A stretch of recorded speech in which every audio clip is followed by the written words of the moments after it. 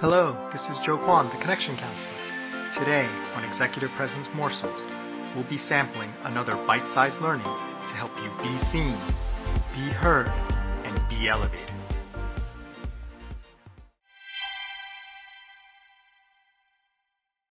Welcome to the final episode, episode 5, in Executive Presence Morsels, Brain Week. So today, we're going to talk about negativity bias. And a lot of these concepts I gleaned from this amazing book that I read, The Power of Bad by Josh Tierney. And my wife will correct me to say I didn't actually read it. It was an audio book. And sometimes people ask, like, how are you, consuming and reading all these books? And I'll admit, mostly it's because I'm on an audiobook kind of schedule where I listen to about one a week, which ends up being about 52 books a year. And it's been tremendous once I got on that schedule. I have learned so many great things. So if you like audiobooks or if you're willing to give them a try, I highly encourage that. So what do they have to say? What does Josh Tierney have to say about the power of bad and the negativity bias? And to put it very simply, we respond more strongly, to negative events than positive ones. I'll say that one more time. We respond more strongly to negative events than positive ones. And it's not exactly the same, but it kind of reminds me about how you can be doing lots of good things for a while and like one bad thing can like totally mess it up. Like you can be working out or dieting for months and getting into great shape, and then you can just blow all that progress in one, bacchanalian weekend where you just go nuts, right? Like what is that the negative can often overpower so much positive? And if you stop and think about it, there's sort of a survival or a brain reason for that, right? That overreaction to a negative carries very little survival consequences. Whereas if you underreact, right? Let's say there's like a movement in the bushes and you're like, it's probably nothing. Boom, tiger jumps out, bites your head off, right?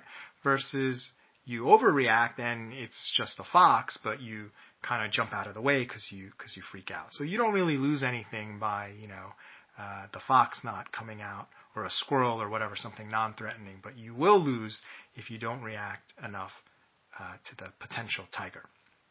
So there is a reason why we're geared that way. So what does that mean from a practical perspective when it comes to executive presence, when it comes to leadership? And one example that I think a lot of people have felt and suffered through is that person, team member, or leader who only calls you when there's a problem, right? Think about this. If someone only calls you with bad news, the next time you see an email from them or, their name pop up on your phone, what is going to be your gut emotional reaction to their name popping up, right? Probably not a great feeling, right? Versus, let's flip it, right? Let's say this person only calls you to see how you're doing, to congratulate you on how well something went, to really develop some sort of positive rapport and camaraderie. And then one day, out of the blue, all hell is broken loose.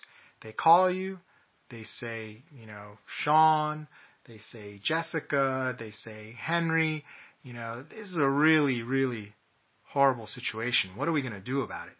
Think about how you would react to that, because you have what I like to call a goodwill bank, right? You have this store of goodwill where there's such a good, strong feeling because all your interactions have been positive.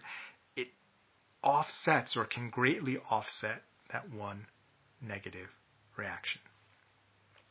So another thing, not exactly the same analogy, but you've often heard people use the expression "don't talk past the sale," right? If someone has decided to buy from you or do what you want, you should just let them do it and don't keep talking to them, because what's going to happen, or what's more likely to happen if you keep talking? You're going to unconvince them. And why is that? Again, it's the negativity bias. Because people's brains are designed to find problems, are designed to be protective. to be efficient, and to survive better. So you're basically, by talking more, you're giving them more chances to change their mind versus they've already decided, and you should just let them go ahead and just talk about something else, because people will not say, oh, it's so much more positive. They're not going to do any more.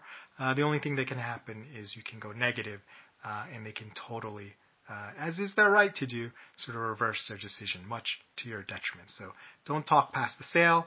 When you have someone who's on board, you have alignment, start to move forward, and don't try to over-convince. So today, what I'd love for you to do is do something positive for someone, anyone today. Not for any reason, not with any agenda. Just make someone smile or laugh and make a deposit into that Goodwill bank. It doesn't cost you anything, may only take a few seconds, maybe a minute at the most, and see how that feels, see how they respond. And what my hope would be, you begin to get into a habit of this, especially with the people that you're going to be interacting with more, and especially with the people that you know that there's going to be some negative reactions or negative interactions where there are problems that you're going to have to come to them and deal with them, that you have built up that positive goodwill or positive ledger in that Goodwill bank, because that will benefit you going forward. Well, I hope you've enjoyed Brain Week on Executive Presence more. So I've super enjoyed it. I'm going to continue to experiment with this and add additional themes as we go along.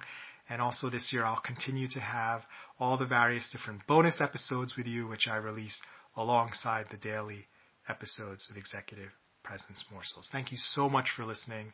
I appreciate you, and I wish you all the best in 2022. This is Joe Kwan, the Connection Counselor, and thanks for listening to Executive Presence Morsels. Remember, it's not what you say, do, or wear, it's how you make people feel that generates executive presence. Nothing else matters.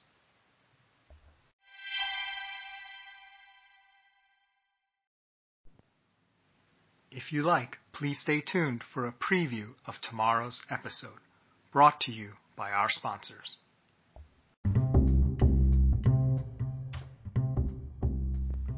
Do you think being different should hurt your career? Do you see enough people like you at the next level or higher? Are you content to accept others' limited view of your potential? And if not, is this the year you will make your move?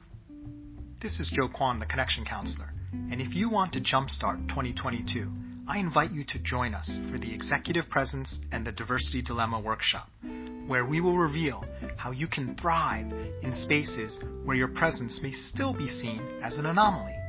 We will cover how executive presence is actually generated, how to overcome negative preconceptions, and the secret to making your authenticity an asset and not a liability. All attendees will receive free access to my online course and my ebook, Unlock Your Executive Presence, Feel Like a Boss.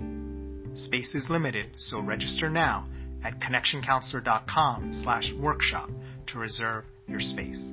That's connectioncounselor.com/workshop. Thank you.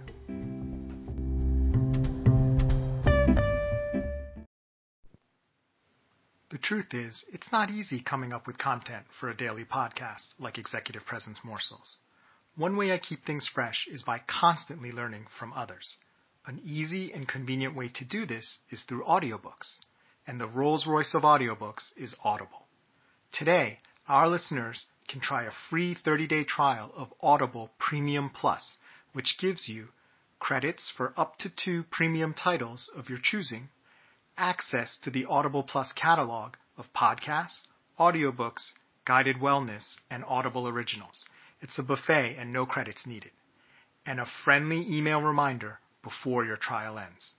Go to www.connectioncounselor.com/bookme to sign up. And while you're there, check out my latest book reviews. Thank you for supporting our show. Hello and welcome to episode 136 of Executive Presence Morsels. So the theme this week, it's going to be Wine Week. So we're going to talk about wine or vino, however you refer to it. Full disclaimer here, I am not an expert in wine, don't purport to be. I like to drink wine, but I'm not a wine teacher or a sommelier. So if there's a technical piece that I get that's a little bit off about wine, would love to hear about it from you and be corrected. However, I do ask for one thing.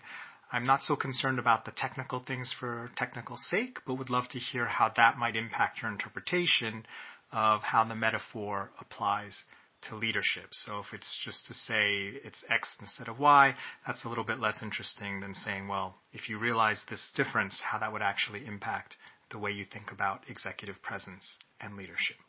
Great. So let's start.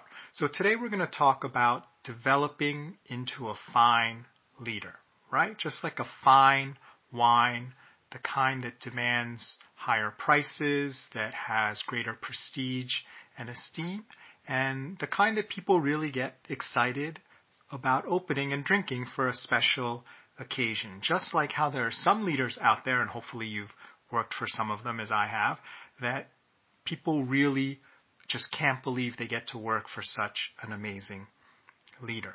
And thanks for listening. Can't wait to be with you again. Join us next time for another tasty executive presence morsel.